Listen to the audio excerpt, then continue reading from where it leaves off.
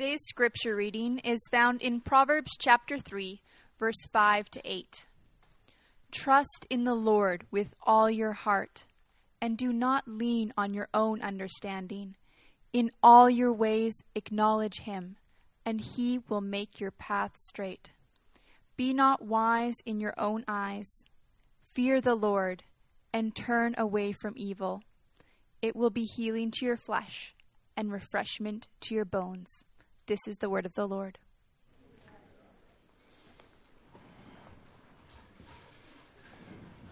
Well, I'm usually up here, but we've got a new face up here, and I want to introduce our church family to Josh Drury. His wife, Sarah's probably in the back. Maybe they're getting Riley settled in Christ City Kids. But Josh is become a great friend. You guys came in October. Mm-hmm. He's a student out at Regent, but I've just so appreciated this brother. From the moment we just met, there's been a mutual ministry of encouragement. And Josh brought a word to our men's breakfast a few weeks ago, and every man in that room was just encouraged and challenged. And I said, Josh, you've got to bring that for our folks here at Christ City Kids. So that's what he's doing. And I'm so thankful you're here, brother. And may the Lord give you grace to bring to our hearts a word of truth and encouragement. So, thanks. Well, no pressure. But I'm thankful to be here and humbled. Let's pray together before we dive into, we're going to go through, kind of the flow of the morning is going to be just story.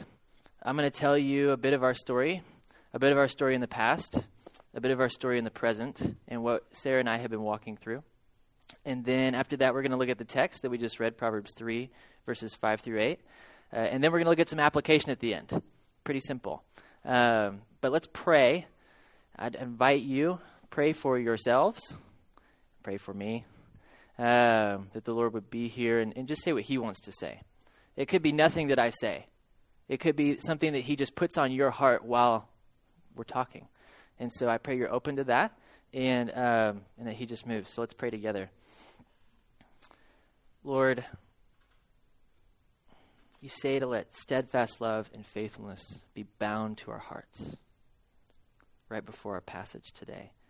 I pray that we would do that steadfast love and faithfulness would be bound to our hearts.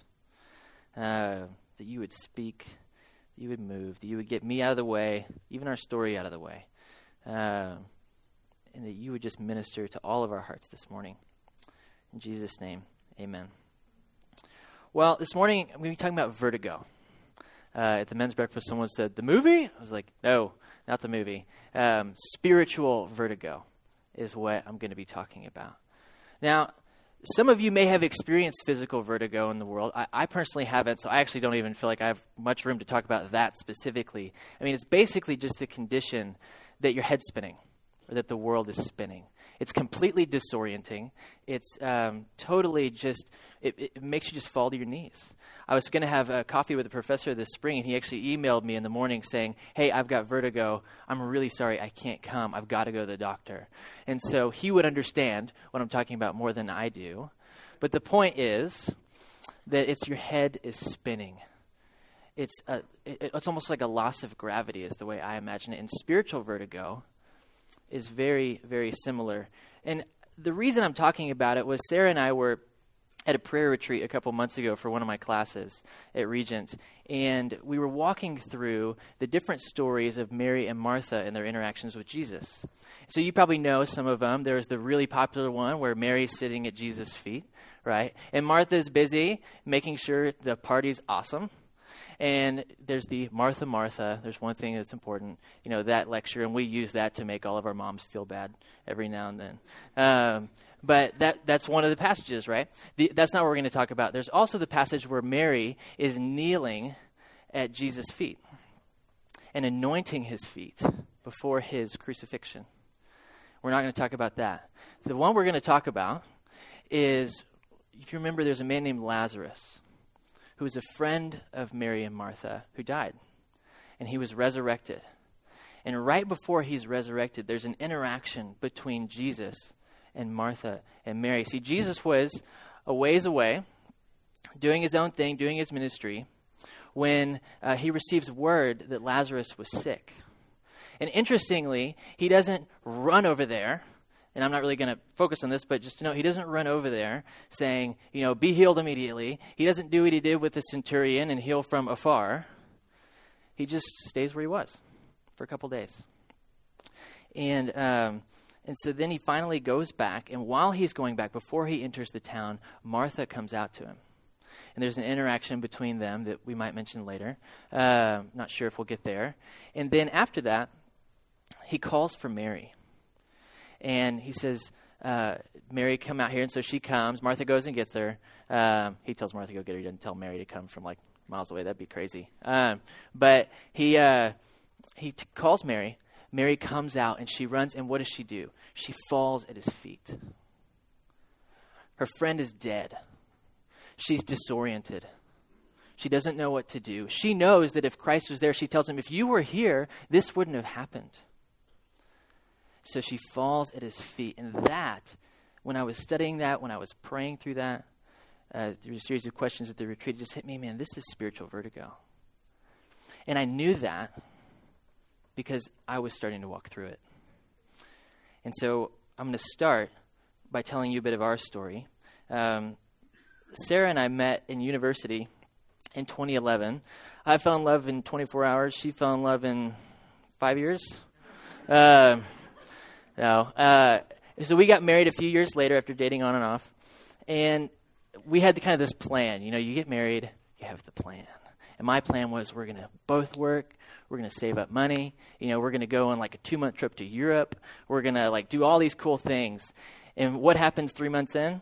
We get pregnant. It's plan explodes. And it's a good thing to have children. We were excited, but the first couple of days, you have kind of that, all right, disorienting. I've got to gather myself and redo our plans, rework our plans here.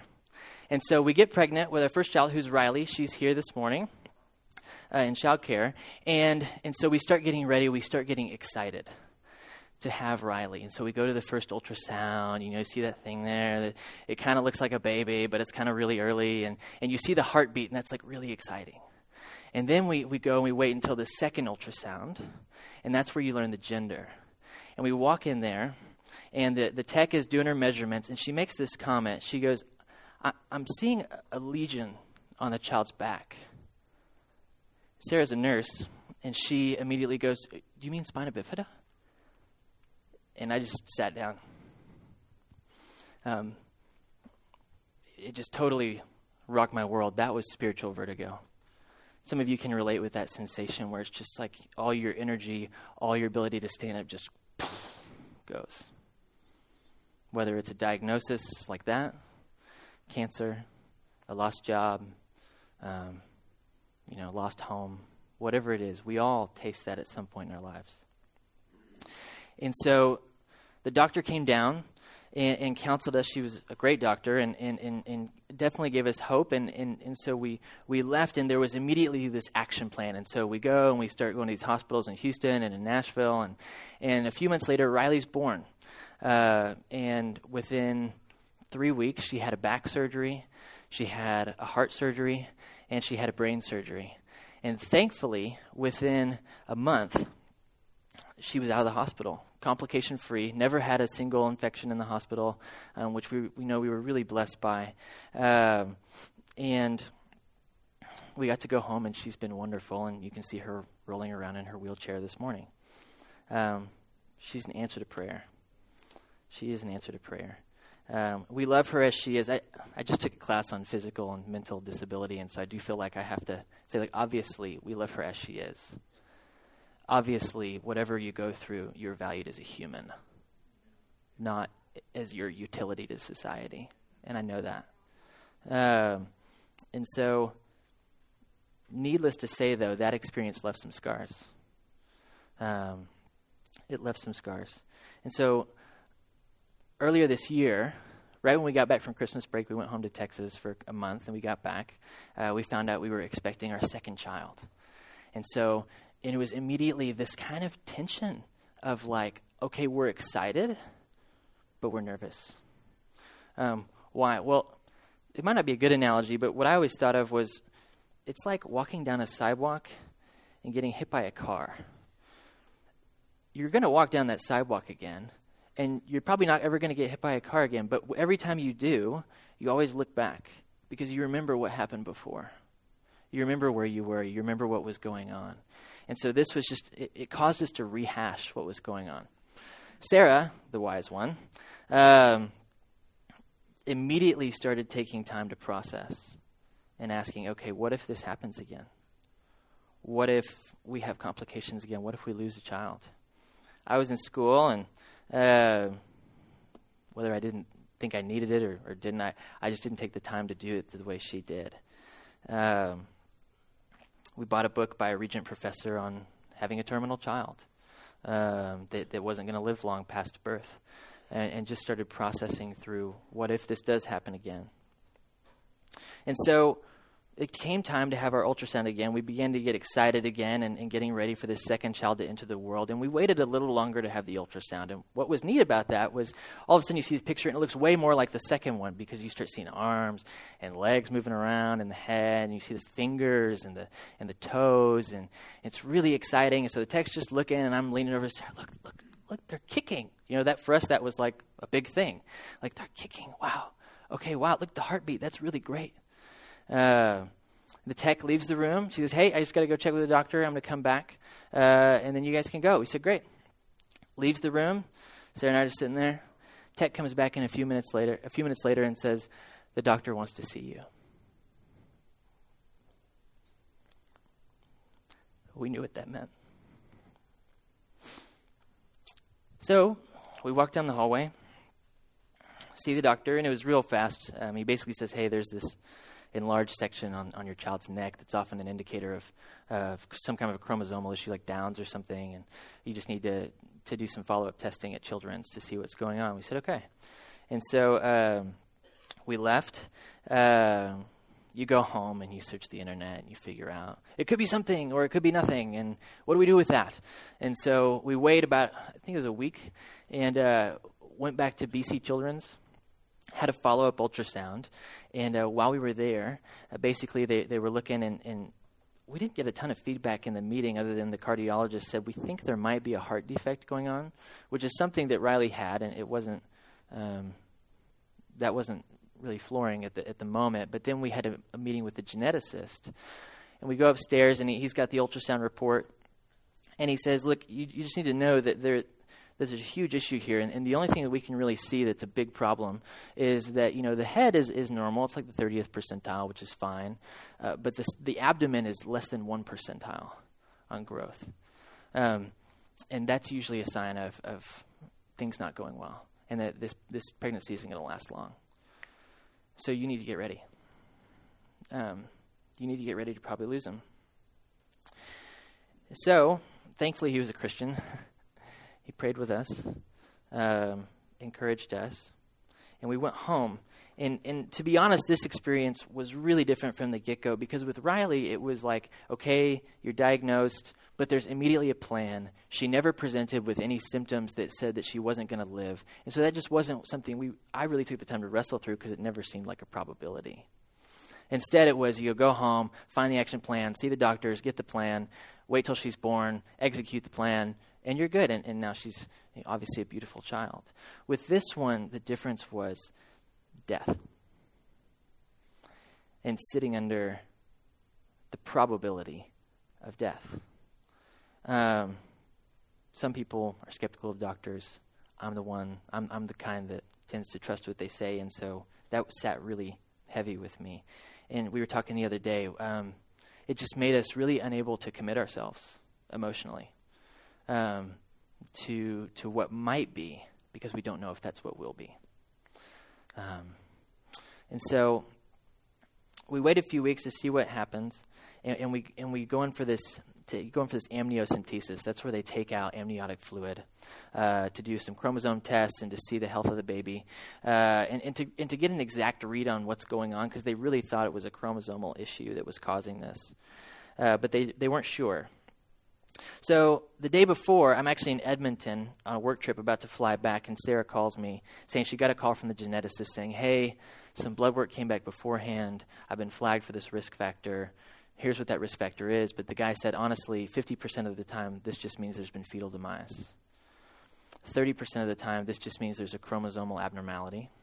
And like 15%, it's this actual thing. And so, like right before I got on the plane, I get this phone call, which I was thankful because it gave me 2 hours longer to process through it before I came home. And we were told to prepare that when we go in for our amnio, there might not be a heartbeat. You might have already lost your child.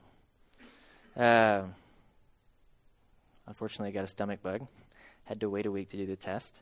And so the next week we went for the amnio, walking in very ready and expecting to just see our child had passed.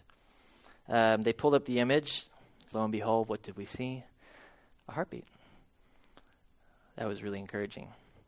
Death was batting 0 for 1, if you're a baseball fan. I started actually laughing in the room because I was like, listen, we were told our child was going to be gone. Like, sorry, I just have to laugh. So we complete the test, and we go home with a little more hope. That didn't give us any diagnostic news, but it just gave us hope. A few days later, I walk home, and Sarah's got a bunch of cupcakes, and she says, hey, we got a call with the results of the test, and we also got a call with the gender, because they know the gender whenever they do that. I said, great, well, what's going on? And so we ate cupcakes and found out that it was a girl, which we were very excited about. And then she said, the first 4 chromosomal tests have come back normal, actually. And so no Downs, no trisomy, no Turner syndrome, and the gender was fine. And so we were like, wow, okay, that's hopeful. Death's batting 0 for 2 because they really thought it was trisomy. So that's where the men's breakfast story ended. I got to go on a trip. It was awesome. Came back, and really we were just waiting until we went in for the next ultrasound. And so we go in, I think it was 2 weeks ago, a week and a half ago, and for a detailed checkup of the heart, because they had flagged that before, and then for another geneticist appointment. And the heart looked fine. They said, hey, we thought we saw something, but really there's nothing here. Like, the heart's fine. This is great. There's no hole in it. You need to follow up in 10 weeks and get one more look at it. We said, okay, great. And they said, the brain, everything else, there's a few things that are kind of borderline, but really there's nothing of concern here except the fact that they're really small. Okay, great. So I kind of walk out of there like, it's a good day. Good day. And we go upstairs to the geneticist, and we're meeting with him. Some of you guys are like, man, you're playing with us emotionally. We know what's going to happen next, but follow me along here. We go up to the geneticist, and he says, hey, your risk factor came back negative. There's not this odd whatever it was. I can't remember the name. And really, he said, I don't have the ultrasound results yet, even though you just left it, so I don't have much to say there. And I think, we just need to watch and wait and see how this progresses. And so there was another test that they had done with the amnio that we had never gotten the results back from. And so I asked him, I said, hey, did you get the test from the microarray, which is just a really, really detailed look at chromosomes? And he goes, I thought I had that. And so he starts rifling through and says, they haven't delivered that. Okay, I'll go call him. So he leaves the room and comes back in and says, well, unfortunately, we do have some bad news. They haven't gotten me the report back yet because Jamie, which is what we named her, has this rare-ish condition where one of her chromosomes, the data is, without getting into science, the data is missing from that chromosome. Some of it has relocated on top of another one. Some of it's just not there. This, he explained, is why she's so small. Now we know what's going on. We don't need to do any more testing to figure out what's causing it. But he said because this is the way it is and because it's unbalanced, you need to know that normally this doesn't end well still. So your prognosis has not changed. He said, whether or not she will survive the pregnancy, we don't know. Whether or not she is born and lives for a while or a very short time, we don't know, probably not very long. But you need to be ready because we're probably going to recommend palliative care, hospice care, before she's even born. So we said, okay. And that is where we are now. We know more, but at the same time, we feel like we don't know a lot, which is a really weird place to sit. It's a really weird place to sit. So we have been learning to wait and to treasure the moments. One other thing I wanted to mention is just through that, I want to go back through and we're going to talk about one specific struggle in that season and then some encouragements. And the one big struggle was with my prayer life, which some of you can understand. Because as believers, I mean, we have the Lord's Prayer. We believe God's awesome and sovereign and has this plan. And so on one hand, you're praying, God, let your will be done. You know, Father who art in heaven, hallowed be thy name, thy kingdom come, thy will be done. But at the same time, we know we have this biblical precedent that says, yeah, but you can ask. And you can ask for him to do big things. You can ask for him to intervene. And so I kind of felt torn between these two because like, your kingdom come, your will be done, but what if that's not what I want? What if that's not what I want? And honestly, some of the struggle was also because Riley was never miraculously healed. Because she went her whole pregnancy and now is 4 almost and still has spina bifida. And we love her as she is, but there's still that reality that miraculous healing never happened. There were other answers to prayer. She never had complications. The doctors made great decisions. We see that God has blessed her so much. But it was still discouraging to sit under that. And so my prayer went from either of those things to just, Lord, have mercy. God, have mercy. And it was honestly, if you're going to take her, please do it faster than later. Because I don't want to sit through this anymore. I don't want to go through that afterbirth. Or if you're going to heal her, please do it quickly. Because I don't know how long I can sit here. After that amnio happened and we saw the heartbeat and we originally had some good news, hope did start to return. And even through some more bad news, it's remained. I think that's just a grace of God. And where I do feel okay praying now more boldly, but it's hard. It was hard. I don't know why, but for some reason it's just a little easier now.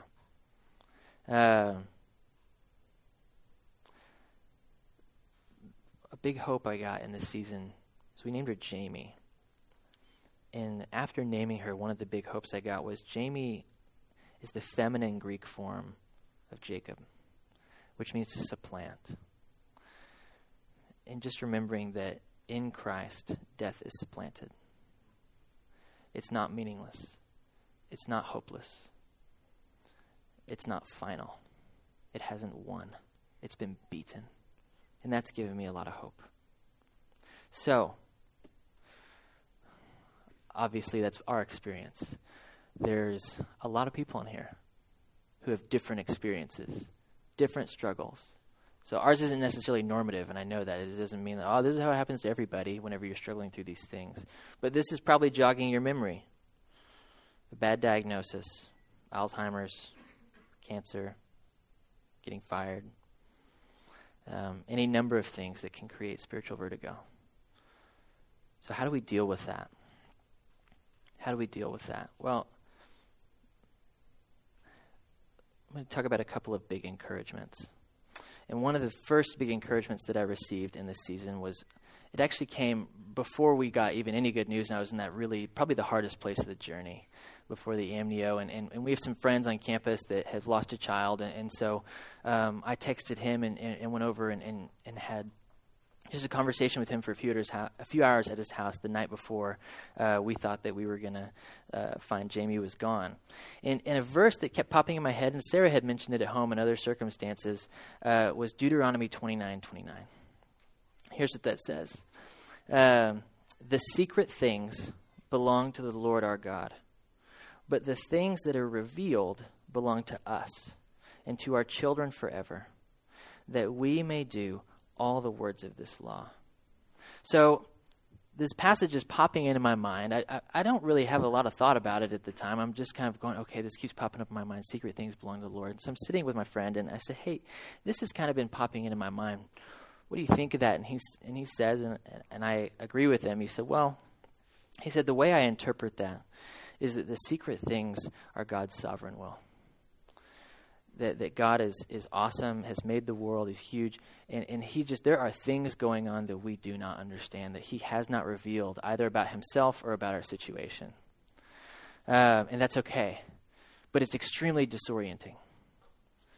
Because in my mind, I had this image, I said this at the men's breakfast, it's like you're sitting in this huge cavern, almost suspended in it, and you can't see anything else around you. All you can see is where you are. All you have is a flashlight that points to here. And God says, take a step forward. And you're like, can I see first? That's his secret will. Those are the secret things where you want to know desperately what's going on. Why? Why? Can anybody get a why? And he doesn't say why. He didn't tell Job why he lost everything. He doesn't reveal why many of the times. Those are just the secret things. We're asked to walk where we are in faith that he will do what's just and right. He says, you've got to trust me. And that's going to be the big point from today. Spoiler. You've got to trust him. The revealed things, on the other hand, is his word. What he's given to us. The things he's spoken to us. It's how to act while we're still living in and among the secret things. And it also shows his attitude towards us, his creation. So the secret things are his hidden will. The revealed things are how do we live in the world. So that leads us to our text today. How are we to live in the world through suffering? How are we to live in the world through pain, through joy, through whatever? What does he tell us to do?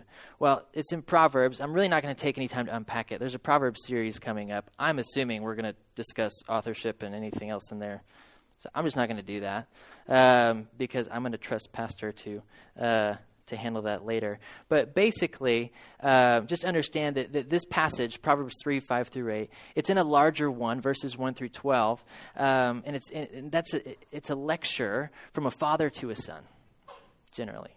And it's one amongst many lectures all the way through verse 9. You see language chapter 9, where you see language all throughout those first 9 chapters of Proverbs, my son, my son, my son. And he's giving bits of wisdom for the son to consume, bits of wisdom for us as sons and daughters to consume and to apply. He's seeking to bestow blessing and wisdom to his children. Some of you can relate to this. If you're a parent, or if you have parents, you've been on the receiving end of this. My son, keep your hands off the stove and you will not be burned. My son, the same goes for the remote.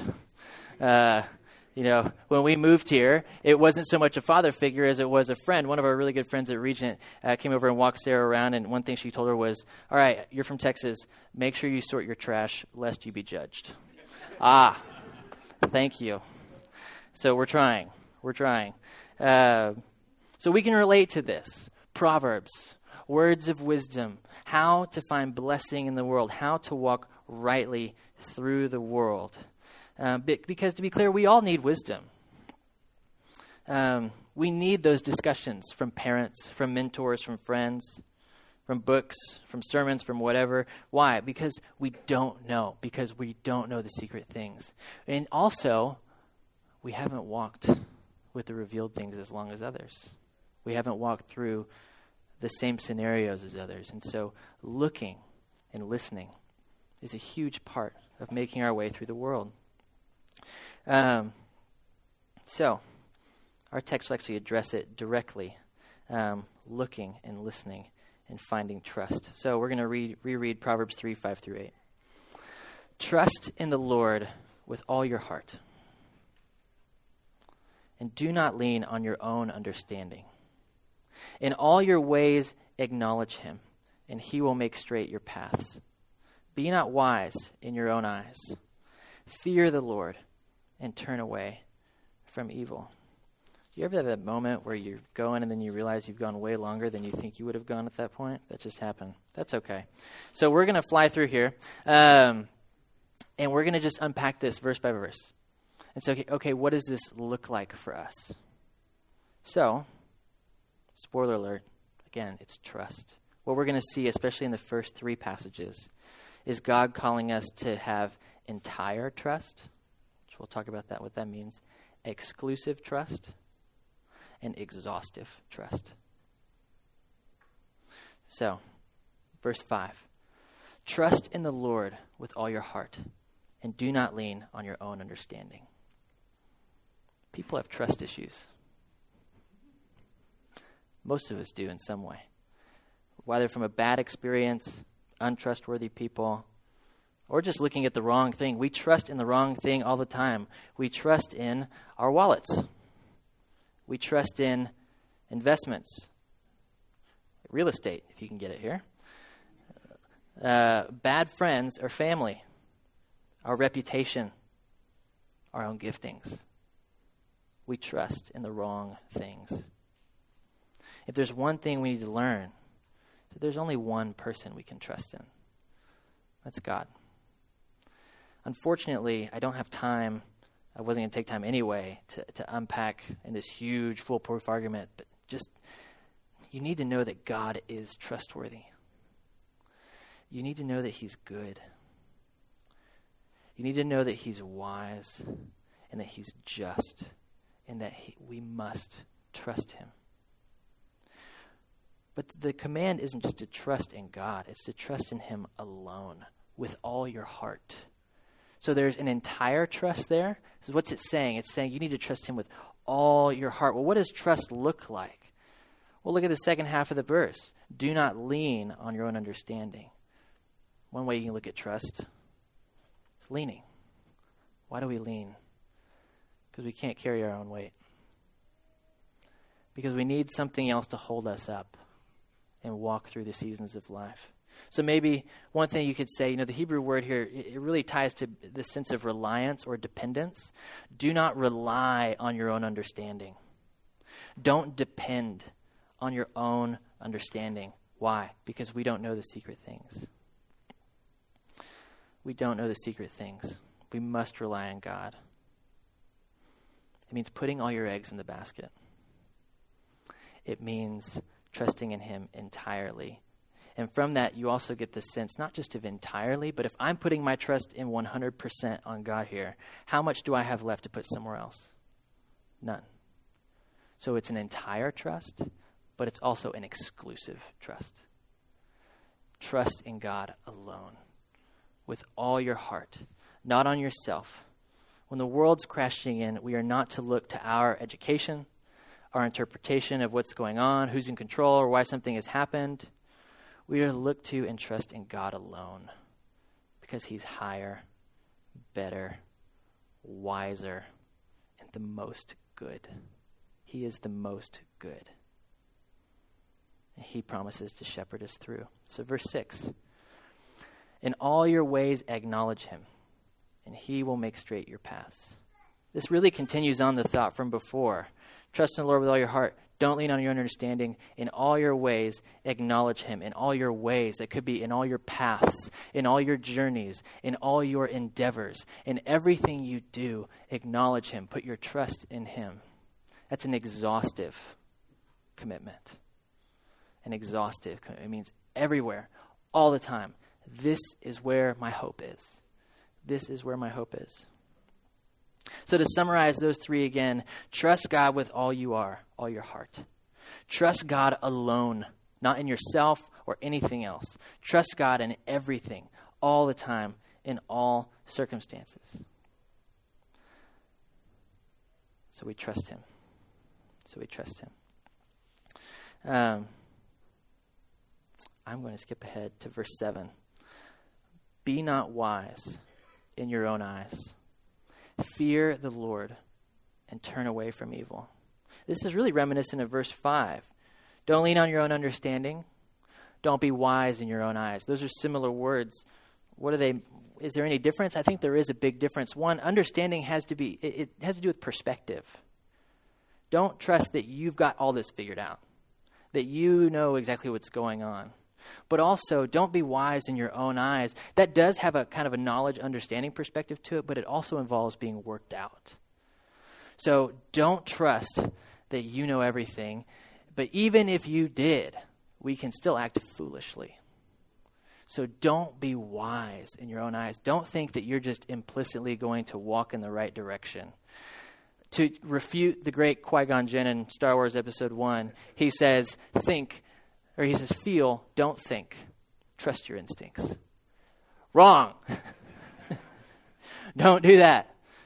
Don't trust your instincts. I mean, to be fair, we have the Holy Spirit now who can guide us, who can direct us, who can lead us, and I totally believe in that. But we also still live in broken fleshly bodies that are going, and our minds are still centered on ourselves. We still have a bent to sin. So don't just believe the first thing that comes to your mind every time you're trying to figure out something. Practice discernment. Get in community. Get in the Word, and decide and seek the Lord's will, the Lord's wisdom. So then we've admitted we have a deficit of wisdom. So we need wisdom. Where do we get it? Psalms and Proverbs. The beginning of wisdom is what? The fear of the Lord. Right from this verse. Fear the Lord. Fear the Lord. And turn away from evil. To bring this back to my immediate context, for me, turning away from evil meant consciously turning back from bitterness, from conceit, from anger, and from doubt. Each situation is different. You may have really different temptations. But we've got to know that those aren't good. Sometimes it feels good, like to be angry and sad. Sometimes you kind of like you get this bitterness built up and you're like, yeah, like I just want to sit here. That's not good. Turn away from evil. Turn away from evil. Don't believe in the lie that says God is not good, because he is good.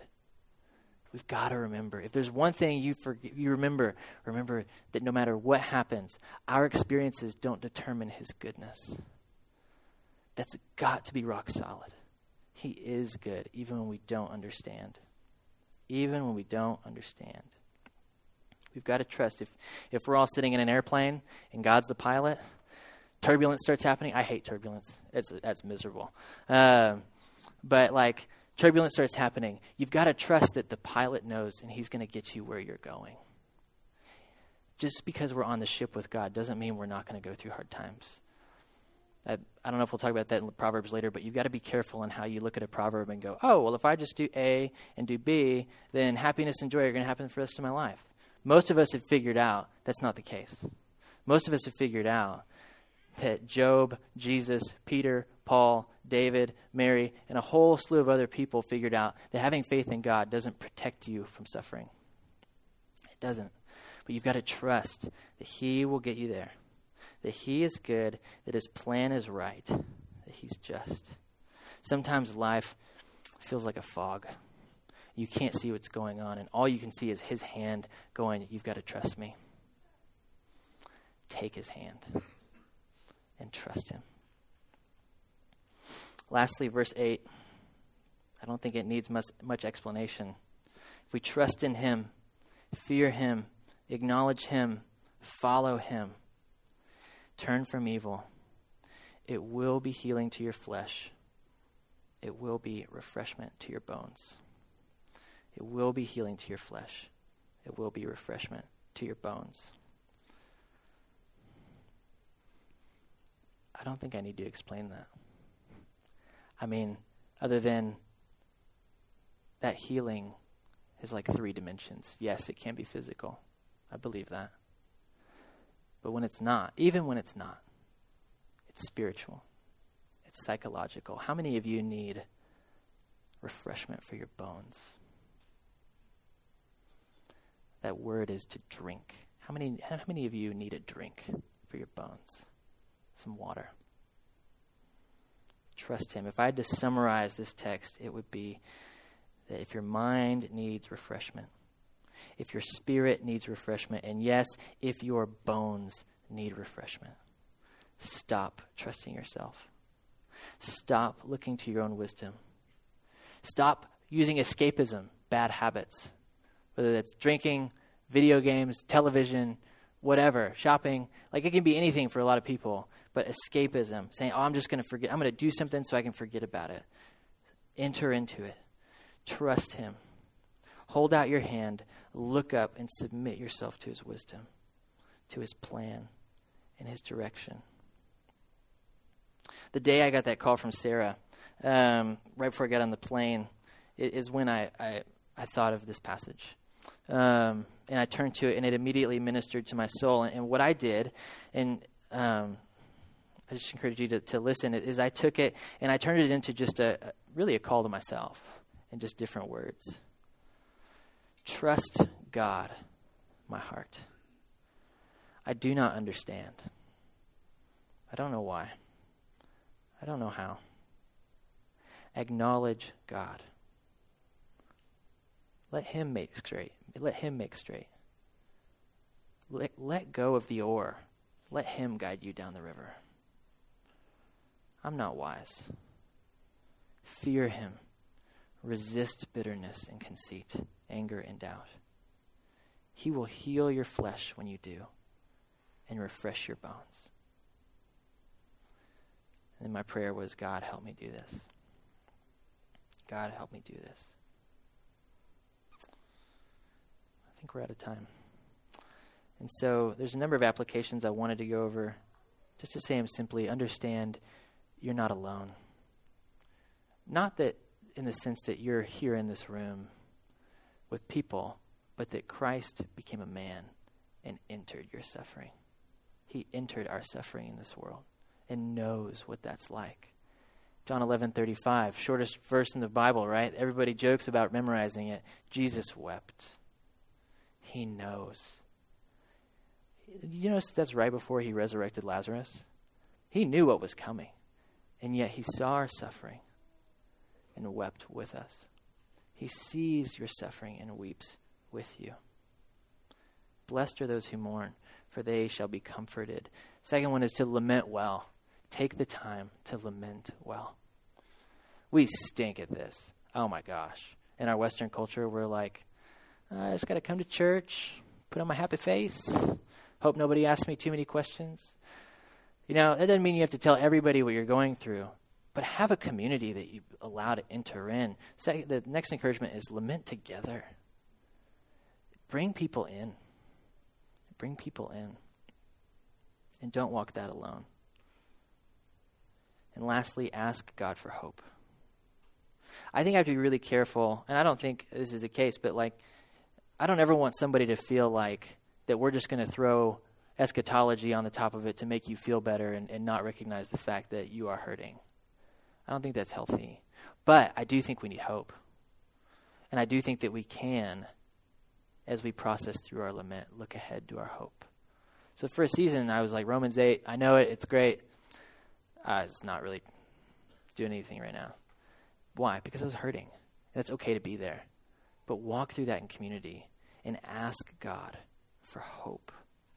What did Jesus say in Isaiah 61? When he announced Isaiah 61, he was coming to comfort all who mourn, to grant to those who mourn in Zion, to give them a beautiful headdress instead of ashes, the oil of gladness instead of mourning, the garment of praise instead of a faint spirit. We've got to know that he does want to give you hope, but that may not come today. I encourage you to enter into it in Scripture, lament in Scripture, lament in community. But if you're just like, for some reason, I'm not there today, that's okay. Pray it's there tomorrow. Pray it's there later today. And trust him. Trust him. Trust him. My encouragement to finish is when we're walking through spiritual vertigo, give yourself time to mourn, but do it with a Bible in hand and in a spirit of prayer so God can minister to you and ultimately lead you to trust, to surrender to the life of Christ, his cross and resurrection. And yes, to our ultimate resurrection, to hope for what's to come. That this isn't the end. This isn't without hope. Let's pray. Lord, we invite you here and just thank you for your word. And just pray that you would encourage us and minister to us as we follow you in any season. In Jesus' name, amen. Thanks for listening. For more information about Christ City Church in Vancouver, please visit christcitychurch.ca. We invite you to join us in praying that God's kingdom would come in Vancouver as it is in heaven.